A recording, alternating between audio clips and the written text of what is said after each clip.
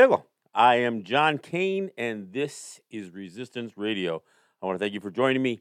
And of course, I want to reiterate that we are listener supported radio. And by we, I mean both WBAI and WPFW. So I want to encourage listeners to support these radio stations. And of course, by supporting these radio stations during my show or in the name of my show, you're suggesting to management how you value what I bring to these two fine radio stations as well. So if you're listening in New York, I want you to call the pledge line, which is 212-209-2950, or go online to give2wbai.org and make a donation of any size. It can be a one-time donation. It could be a time donation. It could be you can sign up as a sustaining member, become a BAI buddy. And look, I used to have a bunch of these, but you can become a BAI buddy in the name of Resistance Radio. And then you just you provide your credit card information or your checking account, and you can donate $5, $10, $15, $20 a month. And that's one of the ways that we can budget with that, knowing that those dollars are coming in. If you're listening in Washington, D.C., on Jazz and Justice Radio, I hope that you will go to their pledge line, which is 202-588-9739, or go online to wpfwdc.org/donate, and the same thing goes. You become a sustaining member, do a one-time donation. Look, you can do a one-time donation every time I ask, if that's the way, if that works for you. But we are listener-supported radio, and I appreciate being on these two platforms, these two radio stations, in these two very important markets. And I'll stay here as long as you are willing to support these stations and to some extent do so in the name of this show. Again, we're in the new year, so a lot of times this is about you enter a new year with a certain amount of reflection, I guess, and you look back on where we have been. And today marks, or this week, I should say, kind of marks the anniversary of the height of what I would call the Idle No More movement. And so today's show, I want to talk about how we sustain movements. How do we keep them going?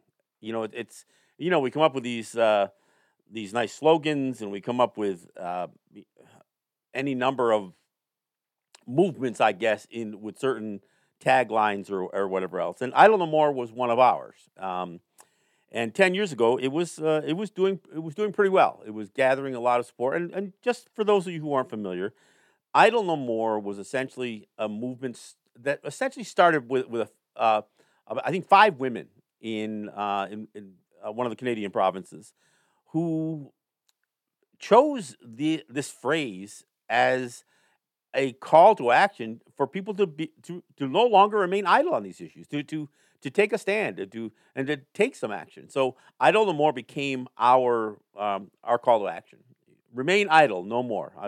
Murray Porter's got a great song that he talks about movement and Idle No More. And it was going pretty well. And one of the things that was happening was Native people all over U.S. and Canada were converging on prominent public spaces, sometimes malls, because especially getting into the wintertime, we were going to these big shopping malls, including the Mall of America in Minneapolis, big venues, in Winnipeg and Edmonton, and all these places, and we were performing round dances in those at those venues, and so we would just kind of show up. We call them flash mob round dances. For those people who aren't familiar with flash mobs, this was our version. These were flash mob round dances, sometimes carrying signs with "Idle No More" or maybe flags of our nations or whatever. And so this is something that we were doing, and I participated in a couple of them out in this area, in Western New York, a couple of malls. But on one occasion, 10 years ago, almost 10 years ago to the day, I had gone to the Galleria Mall in Buffalo, or Cheektowaga, the suburb of Buffalo, which is obviously Gallerias are usually the among the premier malls in any given area. So we went to the Galleria Mall, and we started doing the round dance. Now it wasn't even my plan to go to this thing. I was actually going someplace else, and this was kind of on the way, so I stopped. And me and a buddy of mine, we stopped in to participate in the round dance. And when we got there, we saw that that one of the mall cops was really kind of losing his mind. So rather than just participating in the round dance on the outside, we decided to get inside the ring. And for those who don't know what round dance is, you've got a bunch of singers in the middle, drumming, singing, and then a large ring of people, sometimes multiple rings of people, doing dancing almost hand in hand in a ring. And so we went inside the ring because that's where the mall cop was kind of sauntering around and kind of just looking agitated and being a bit of a nuisance. So we stepped inside, and I kind of ran a little bit of interference. And he was all over his radio, and he was, at one point I asked him, look, are we gonna have a problem here? And he kind of cursed me out and suggested that we were all trespassing. Um, so, and then he had called the Cheektowaga police, a police department that had a kind of a reputation for aggressiveness.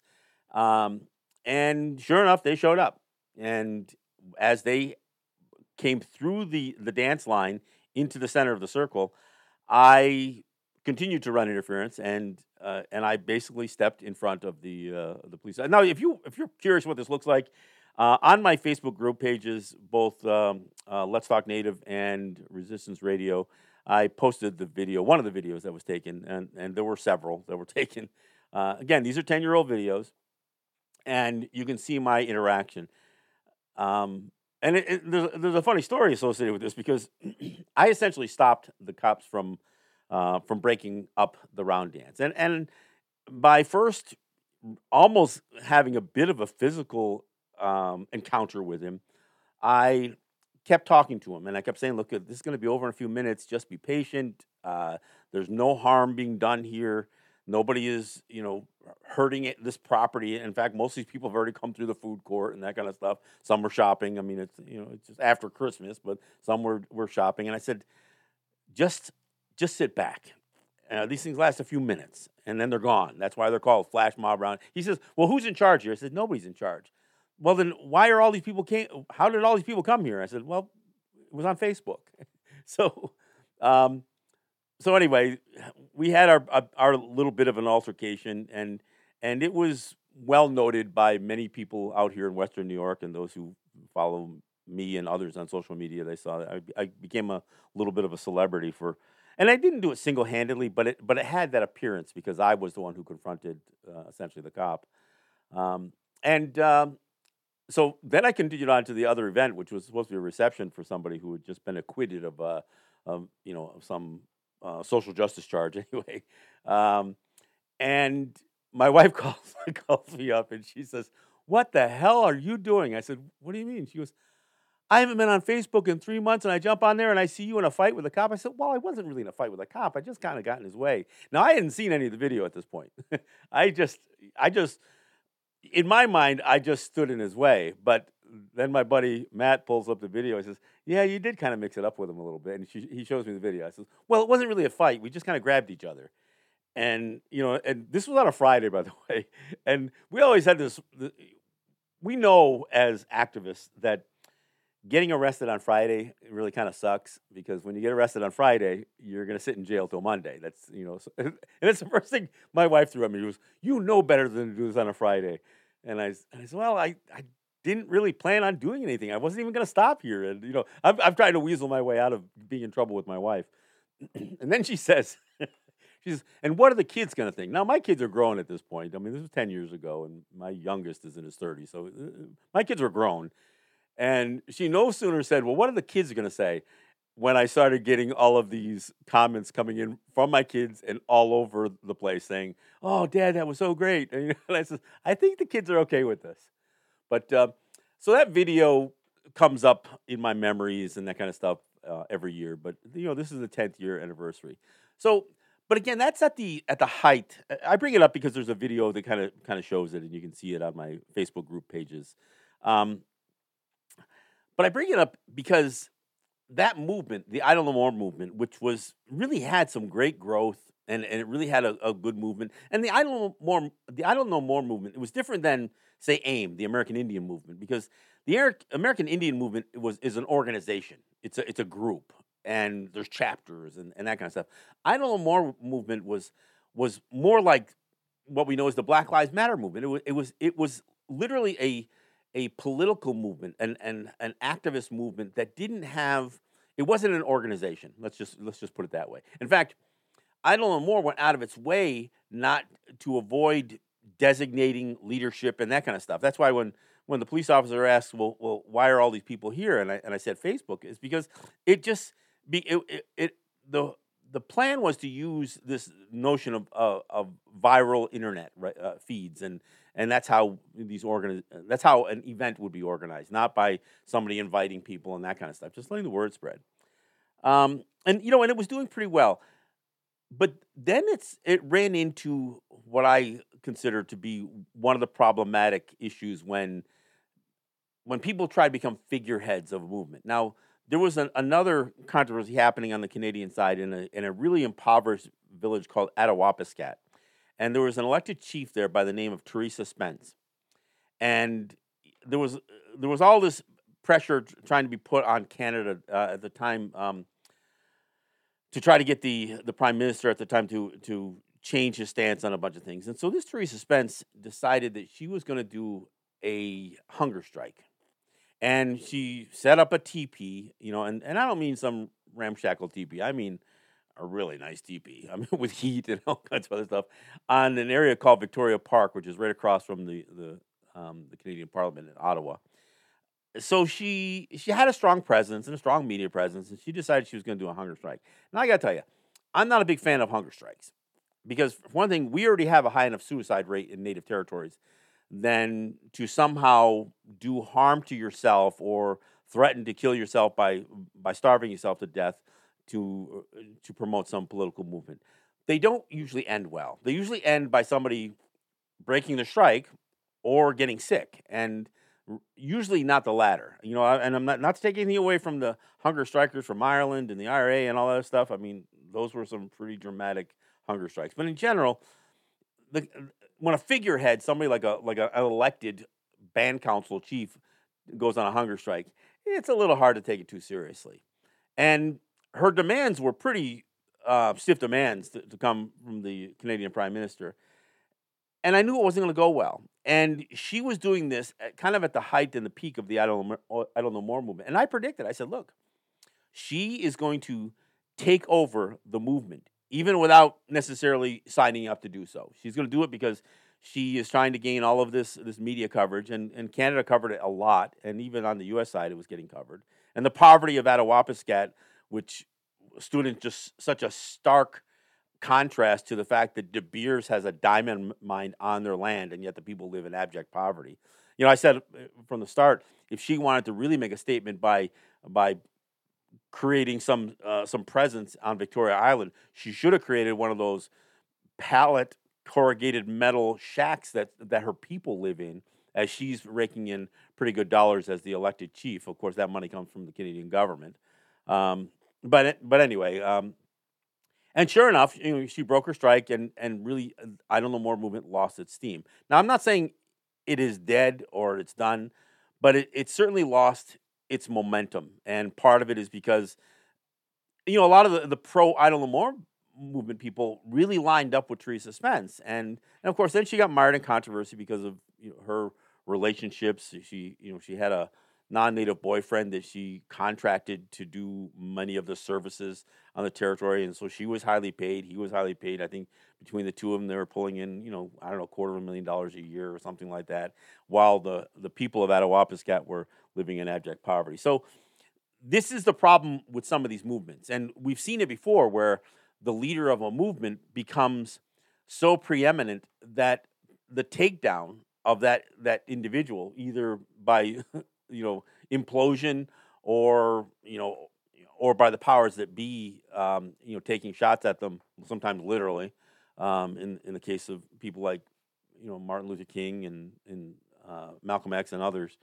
We know that becoming that figurehead has its challenges, and can really have its challenges to these movements.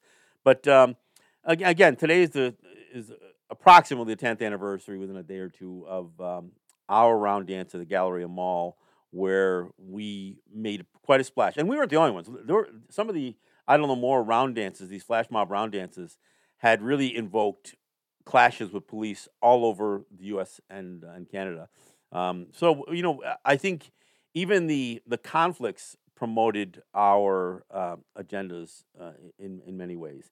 But I didn't want to just talk about I don't know more. I wanted to bring it up because again I reposted the video of my my incident, but I think about the Black Lives Matter movement and the momentum it had. And look, I've said this many times on the program. We benefited from the momentum of Black Lives Matter. We saw Columbus statues come down right alongside some of those Confederate statues, and we saw the Washington football team finally be pressured by financial interests because of the social movement to change its name. We saw the Cleveland baseball team first drop its logo and then drop its name.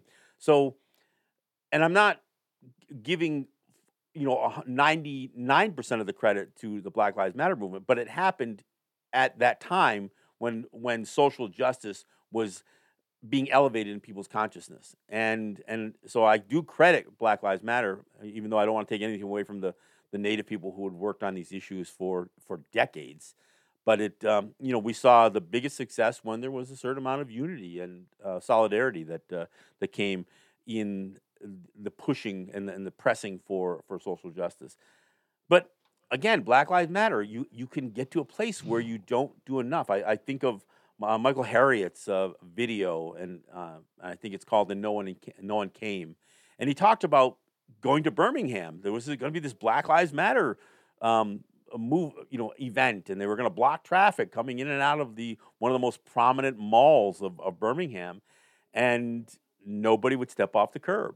And I encourage you to look for that. I've posted that a few times over the years, but in fact, I posted it fairly recently. If you look for Michael Harriot and Nobody Came. It shows you how these movements can hit a wall where nobody wants to take the next step. And look, I'm not talking about violence and riots and that kind of stuff, but a certain amount of nonviolent direct action, like blocking traffic, is not a terrible thing. Look, I live in Seneca territory where the thruway was shut down multiple times because of our conflicts with the state and that kind of stuff. So. These movements can be tough, and of course language matters. I mean, one of the things that we saw with Black Lives Matter was the pushback when people started saying Blue Lives Matter, whatever the hell, as stupid as that is, which was the counter to support, essentially police in the face of the police aggression towards people of color. We saw, all lives matter, and that also seemed to be a direct pushback against this notion, because look, if all lives matter, then we wouldn't need Black Lives Matter, right? We wouldn't need to say Black Lives Matter too. We but the fact of the matter is, we know that all lives are not valued the same.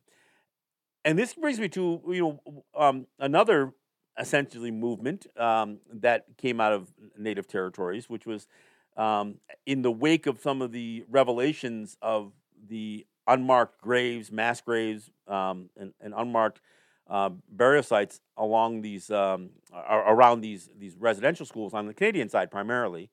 There became a bit of a slogan, which was "Every child matters." Now, I got to tell you, I'm not crazy about that slogan, because I think in the same way that Black Lives Matter was undermined by people using their tagline and essentially whitewashing it.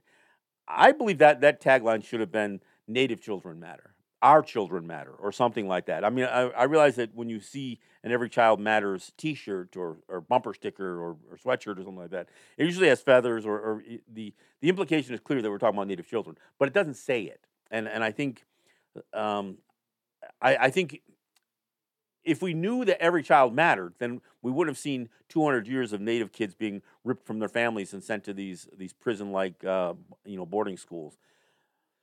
So I bring all of these things up, and of course there was the Women's March, and there was the Climate March, which was fairly successful right there in New York City. That I don't know, it was close to 500,000 people. That was one of my first programs um, on WBAI. Well, as I was starting my this show, which at the beginning was just Let's Talk, but Mimi Rosenberg and I, we essentially covered the climate march. Right, we were set up right near Columbus Circle, and we covered the climate march, and look, that was great, but marches and rallies by themselves don't get it done. Movements require movement, and so what I call this show is how do you keeping movements moving, and that's where I come to in this conversation. I think it's really important that we understand that yes, going to an event, whether it's a million man march or 10,000 people showing up, at Standing Rock. Um, Look, it's sensational, but they also can be incredibly burdensome. I mean, not only the very people you're trying to help, oftentimes, um, have to carry, carry the burden of these big rallies and that kind of stuff. And I'm not saying don't do that. I was on the street after Freddie Gray's murder and that kind of stuff in New York. It happened to be on a day I was in New York for this show. And I'm going to participate. I'm going to do my part when there's a rally, and I'm not necessarily going to be one of 10,000 people at Standing Rock or one of a million in Washington D.C. But I will participate in a way that I think is meaningful without increasing the burden on the movement. But I think we have to do more than just rally, and that's why a couple of shows ago I mentioned that we have to be innovative. We have to understand that activism requires innovation. And look, none of these movements have to be dead. I mean, and the American Indian movement is it still exists. Yeah, and we can talk about where it is in the larger scheme of things. I've been a part, and in fact, I'm published in a new book on the Mohawk Warrior Society. I wrote an excerpt for that book. That was another movement, the Warrior Society movement, or the sovereignty movement, as many people were calling what we were doing. That's something that many of us are still very much engaged in. But I think even as we give names to these movements, I think we have to make sure that we don't completely lose momentum. It's fine for momentum to wane a little bit, but we also have to understand that we can lose momentum if we don't keep, especially our young people, engaged. And I think that is a really, really important part of any movement. I think we have to maintain an objective. Yeah, and I'm not saying it has to be an organized objective that everybody in a movement has to have the same plan.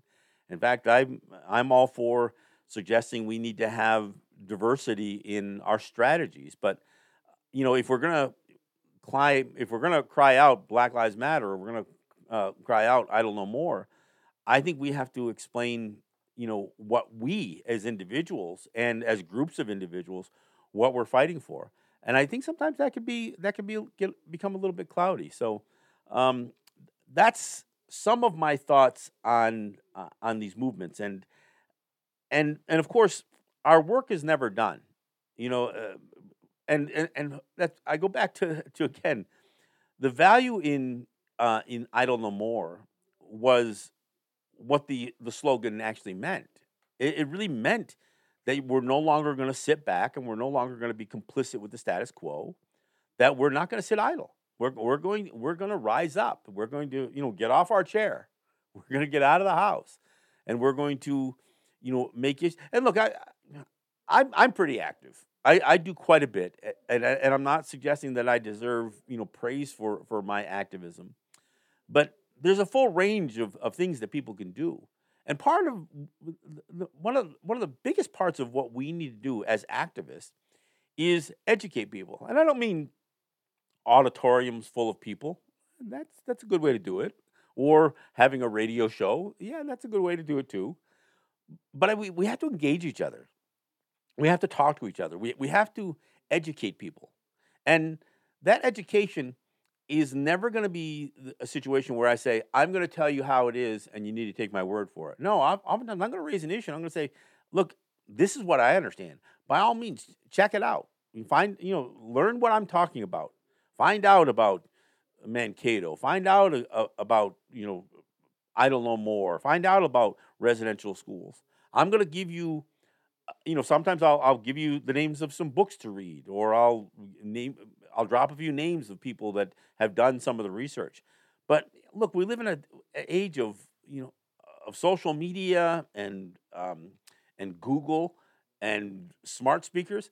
Sometimes we don't have to type anything in. We can just ask our smart speaker to tell us something, and the information's available to us. And here's the problem: I just cracked open my granddaughter's 8th grade history book, and I never did look at the copyright date, but I'm just looking at the stuff that's in there. I read the small excerpt on the annexation of Hawaii, which never happened, by the way, legally.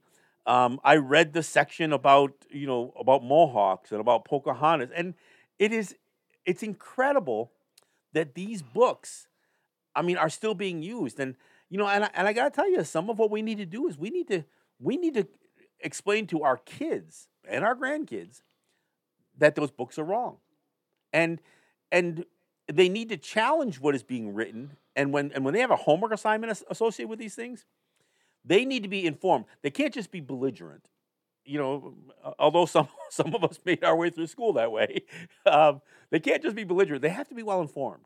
They have to be more informed than that crappy textbook is that they're using. But I think that's value. Reg, are you with me? I am here with you, John.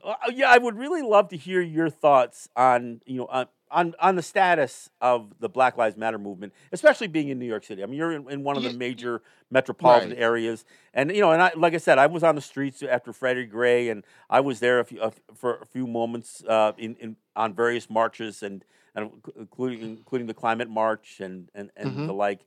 But I, and again, these can be sensational events because you see Right. thousands of people participating. But Right. give me your thoughts. Living there on what you see and where you think things need to go. Well, I think what you're saying, you're on point where, you know, there was a moment of time. It's like catching lightning in a bottle where unfortunate events like Breonna Taylor and George Floyd happened. And, and on top of the multitudes of other people who Eric fell Garner, victim. Freddie Gray, all these. Yes, Yeah, yeah. you name it all. And so it just, and I think that, a little time separated from that time gives me a moment of looking at what exactly happened, how that this moment, you know, created almost to an extent a global movement of sort. And part of it was due to a pandemic, and part of it was due to the point that there was folks that were out of jobs and they were at home, and all they could do is look at their TVs and smartphones and computers and tablets and everything that happened at that point. So it happened real fast. And there's something to be said about that. And I think that the powers that be did not expect how fast people were starting to advocate on that. But with that said, and yes, definitely you have every right to include what happened with the name change of, the Washington Commanders. I think that's what they call themselves Yeah, as. I think so. Yeah. Yeah, that is definitely a byproduct of that wave of movement, and and that was part that pushed it over the edge. That definitely pushed it over the edge because I know that changing the name of the NFL football team in Washington, D.C. was something that was going on for a while and it was stagnant and until that movement kind of pushed it over to the edge. And And that's a convergence of issues. Obviously, the Washington football franchise was under a lot of scrutiny because mhm, of some of the misconduct by the owner and everything from exploitation of cheerleaders to racism in the locker room. And there's any number of things that were happening there. So I think because they were they certainly didn't have a Teflon coating anymore. No, And no, no, but no. here's my problem though. Then New York City elects a cop for their mayor. I mean, look, we still had New York City is not innocent in this police abuse stuff. But I mean, stop and frisk is a Well, you is a New just York said City Eric thing. Gardner. And You just said Eric Gardner. but then you guys go, and here I'm gonna blame you. Then you guys go to elect a cop as your mayor. And look, I understand that when these elections happen, you are facing usually bad choices. But at the end of the day, and this is where I get into another show that I've done, where I said you can't just elect somebody and think your work is done here. Well, I would go even further than that, John. I think that and I'm going to make people uncomfortable here at WBAI. Some of my colleagues here at WBAI, more often than not, are on the point of asking questions and pressuring the officials on what to do. At the end of the day, there were folks who have the platform, who have the audience, really didn't press that hard. There was few and far between that actually critiqued that person who ended up becoming mayor, who you said was a cop, in his past life. They didn't No, really and I'm not pressure saying that him. being a cop automatically disqualifies you. No, But it's not. But the policies and the positions that he took as a cop certainly were a long ways from The mentality is there. and it certainly wasn't embracing Black Lives Matter. Oh no, and the mentality was there, and anything, if anything, he was the antithesis to that. It was like he was a person where, okay, there's issues going on, oh, there's problems. What do we need to do? Not talk about Reform. Reform or education, as you were saying, or bringing in psychoanalysis of bringing in people who may not be qualified for the job. Okay, people who may have mental issues out there, bringing psychiatrists or psychologists out there. Mental health experts to be a part of that, Right. first responders. No. None of that, And- right? And what happens? No, the solution is to bring more cops. And this is one of the few times that I actually agree with the head of the New York, NYPD Patrolmen's Board, Pat Lynch, saying that this is too much. You want the cops to do everything and everything. I mean, look at the homeless problem. I mean, they're really trying to Right. turn, make cops be the first responders to dealing with the homelessness crisis, as if it's not really a criminal issue. It's a societal issue. And just to further what you were saying, I'm going to go back and forth on a lot of things. Go here. ahead. But you are right about controlling the narrative. I know you didn't say that in specifically, but I kind of sensed that what you were saying about Idle No More and Black Lives Matter.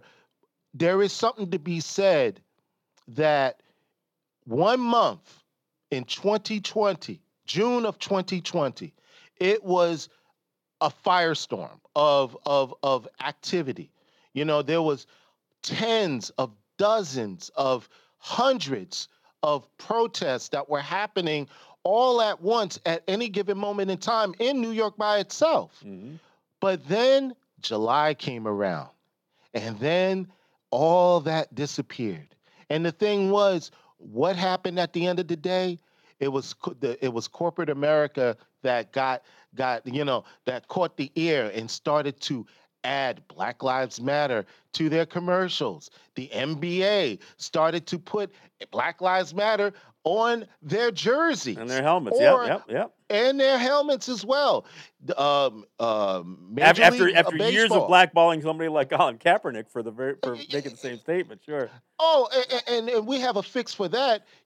Not talk to or negotiate with Colin Kaepernick.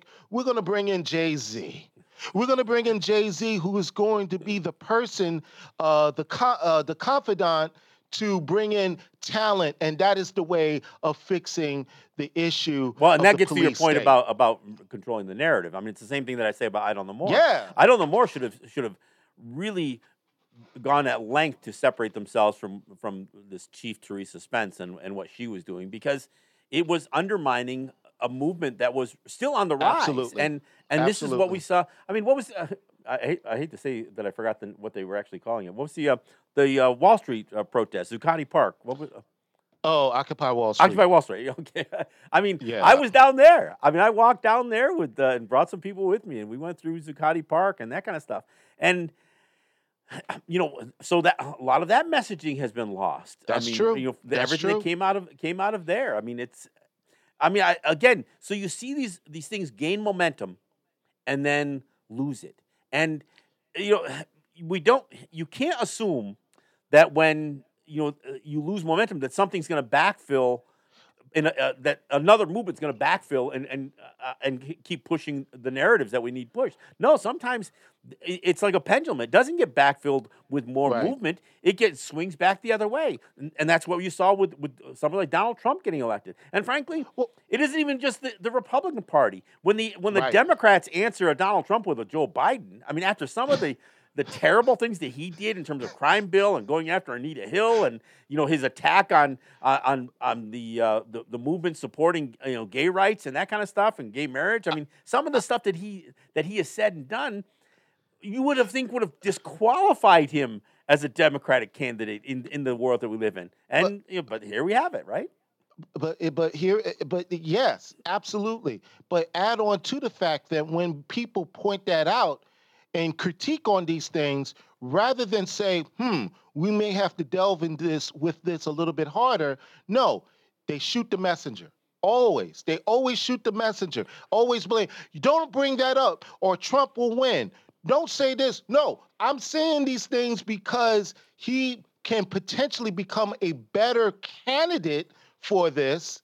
But no, you can't say that. And particularly and especially, and I find this hilarious, whenever you go around media, black media per se, and you talk about this, um, about the horrible things that has happened, the Crime Bills Act and the Anita Hill thing and the Patriot Act and all these things that Biden was credit for, and proudly he said, I wrote the damn bill. He said that. Yeah, yeah. He rather than being critiqued on that candidate, they will blame you, and to the point of saying you're a Trump apologist. Exactly. It's like you can't hold anybody accountable. I No, mean, and at the no, same time, you got to remember that Bernie Sanders. There's pictures all over the internet of him marching arm in arm during the civil rights movements, and he that's doesn't, right. and he loses the black vote to Joe Biden. I mean, it's incredible. I mean, and then of course I gotta bring it to New York here, governor of the state of New York. I mean, Oh yeah, go she looks on. like she's poised to alter significantly the bail reform that was done, and we know that the bail reform was needed because it was just poor people who were staying locked up. Not anybody with money could get bailed out. The whole idea of bail reform wasn't to put violent criminals out on the street. That was never the point. But that's the way the Republicans have spun it. And so what does she do? She doesn't push back against that narrative. She concedes to it. And both this governor and this state legislature, I guarantee you they're gonna roll back a lot of that bail reform.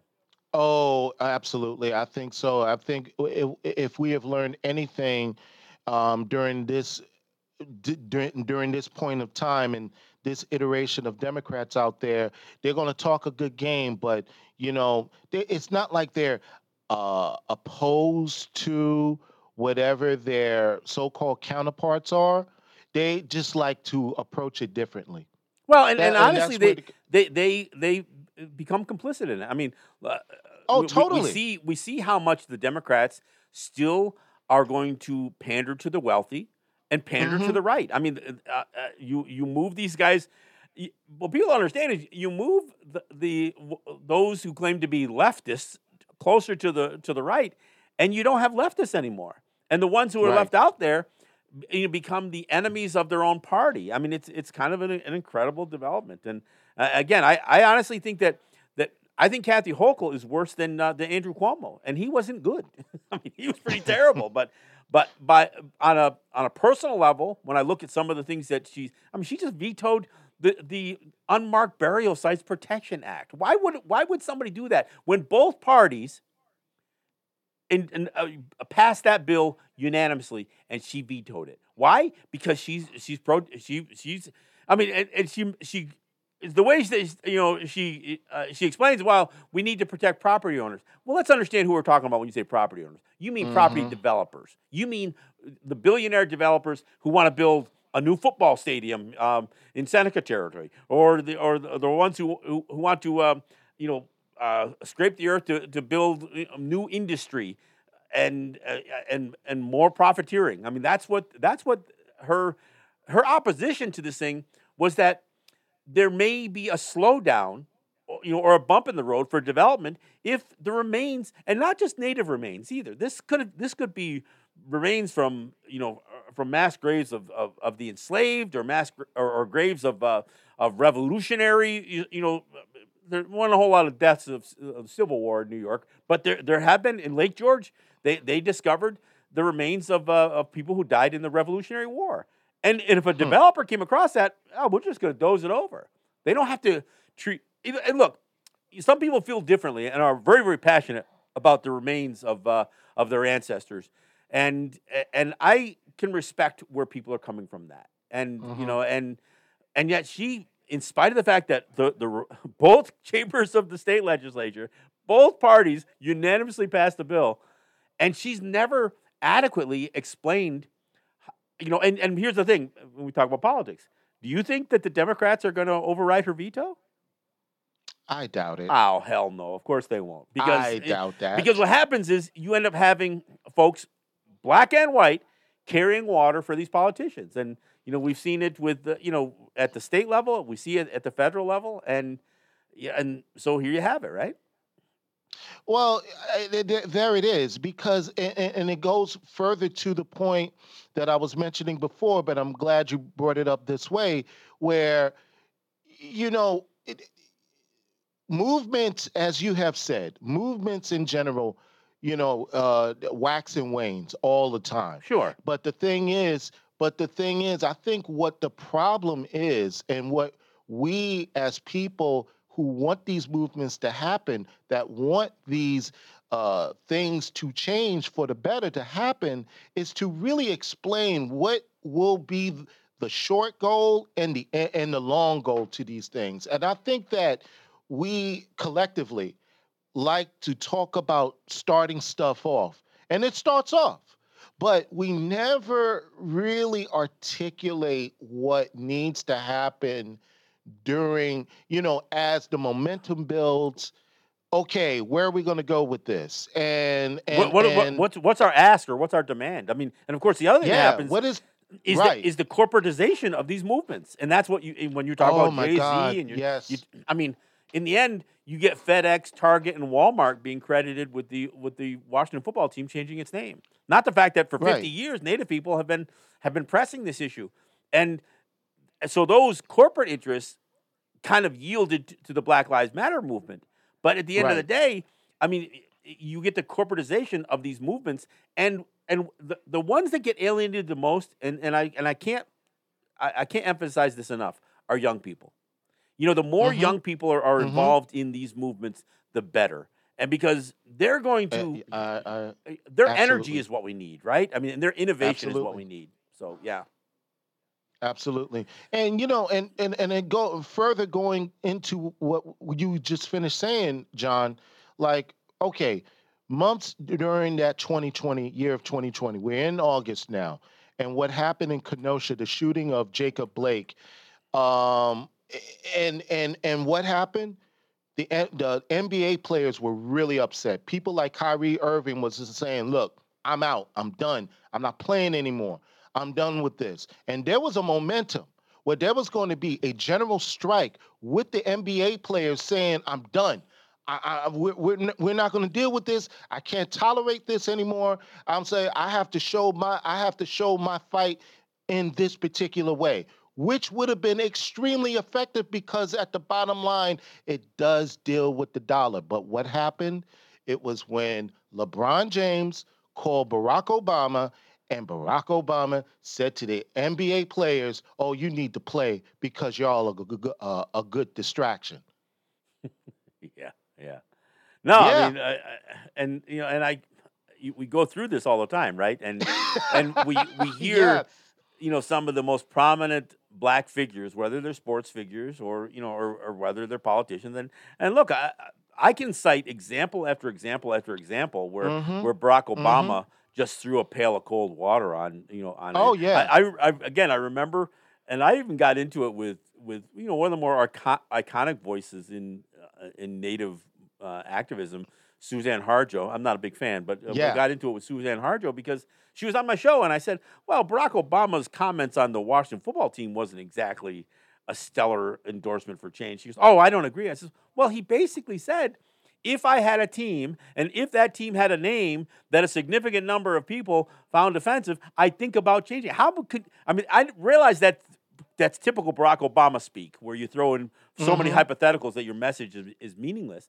But the biggest thing wasn't even the ifs or what he would think about doing, was when he said, and if a significant number of people found it offensive or were bothered by it. So it turns into a numbers game. Well, look, Right. we're gonna lose that fight every single time. I mean, black people only represent 13% of the U.S. population. Native people, Mm-hmm. we're less than 1%. So when people try to turn it into a numbers game, it is so hard to rally, all of our people, together. Anyway, we aren't exactly a solid block all the time, and Right. we see that in everything from, in fact, nobody is. I mean, white people aren't a solid block.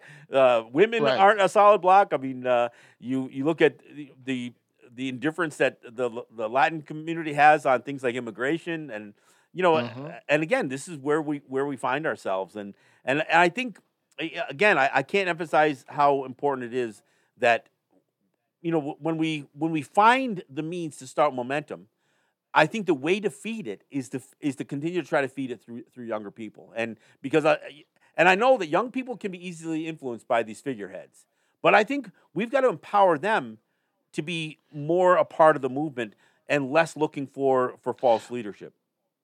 Well, and I think to also add is that the movement politicians that are listening to you and gives you and the latest lingo or the handshake or listening to whatever Spotify playlist that they're listening to, at the end of the day, they are not your friends.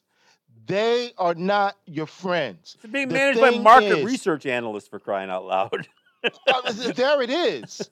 And the thing is that the demand from and it's not just the youth; it's just in general, but particularly the youth, because as you have said, the energy and the creativity that comes from the youth, it is so valuable. But I have seen it uh, more often than not that there's always a default moment where when any politician that mentions a movement, somehow that's a victory.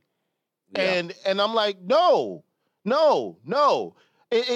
No, that's not the end of anything. And if anything, if this guy is listening, that shows leverage from people who have pushed that issue where that politician listened to that issue and actually uh, uh, uh, reiterate that issue. Well, and, And, and we still have to critique their involvement in any movement, because absolutely. if more often than not they're going to water it down.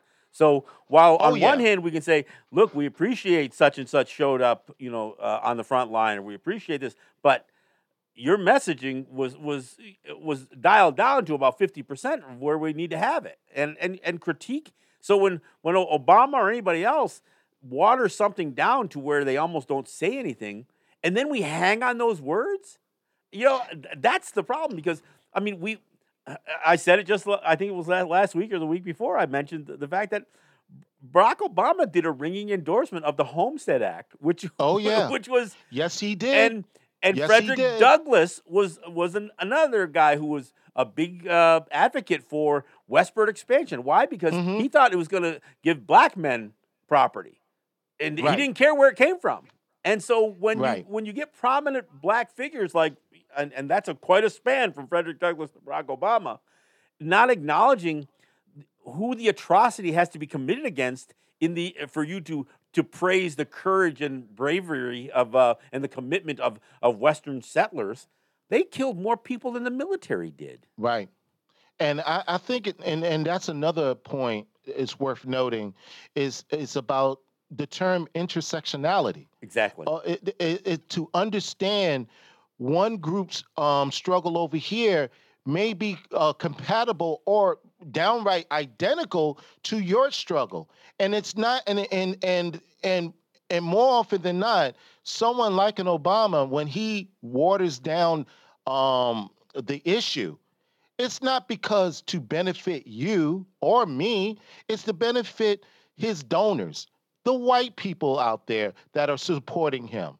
I don't want to get them too angry now Yeah. because, at the end of the day, I need that money so that I can continue to campaign and do their bidding. Well, and it's a big difference standing on the shoulders of people who got you someplace and standing on and standing on their necks. Mhm. Just so people understand that there's There it a is. difference, right? The- Hey, the look, big we're difference. coming to the end here, so let me do another plug for these two fine radio stations for giving me the opportunity to sound off and to have Reggie. Reggie, I don't thank you enough for whether you participate with me in these conversations or whether you just sit back and turn the buttons and and maintain my signal going out over the airways. I sure appreciate what you do and I appreciate the dialogue. But I do want to ask people again, support WBAI. If you're in New York City, the number to call is 212-209-2950, or go online to give2wbai.org. Or if you're in Washington, D.C., listening on WPFW, Jazz and Justice Radio, it's 202-588-9739, or go online to WPFWDC.org/donate. And if you look, we're on Facebook. We post this up as a podcast. So if you're listening to us not on the radio, I still encourage you to support these two radio stations because it's their platform that is basically our foundation. And you can't assume that this will always be here. So I encourage you to support the stations so we can always be here. Yahweh, this is John Kane. This is Resistance Radio.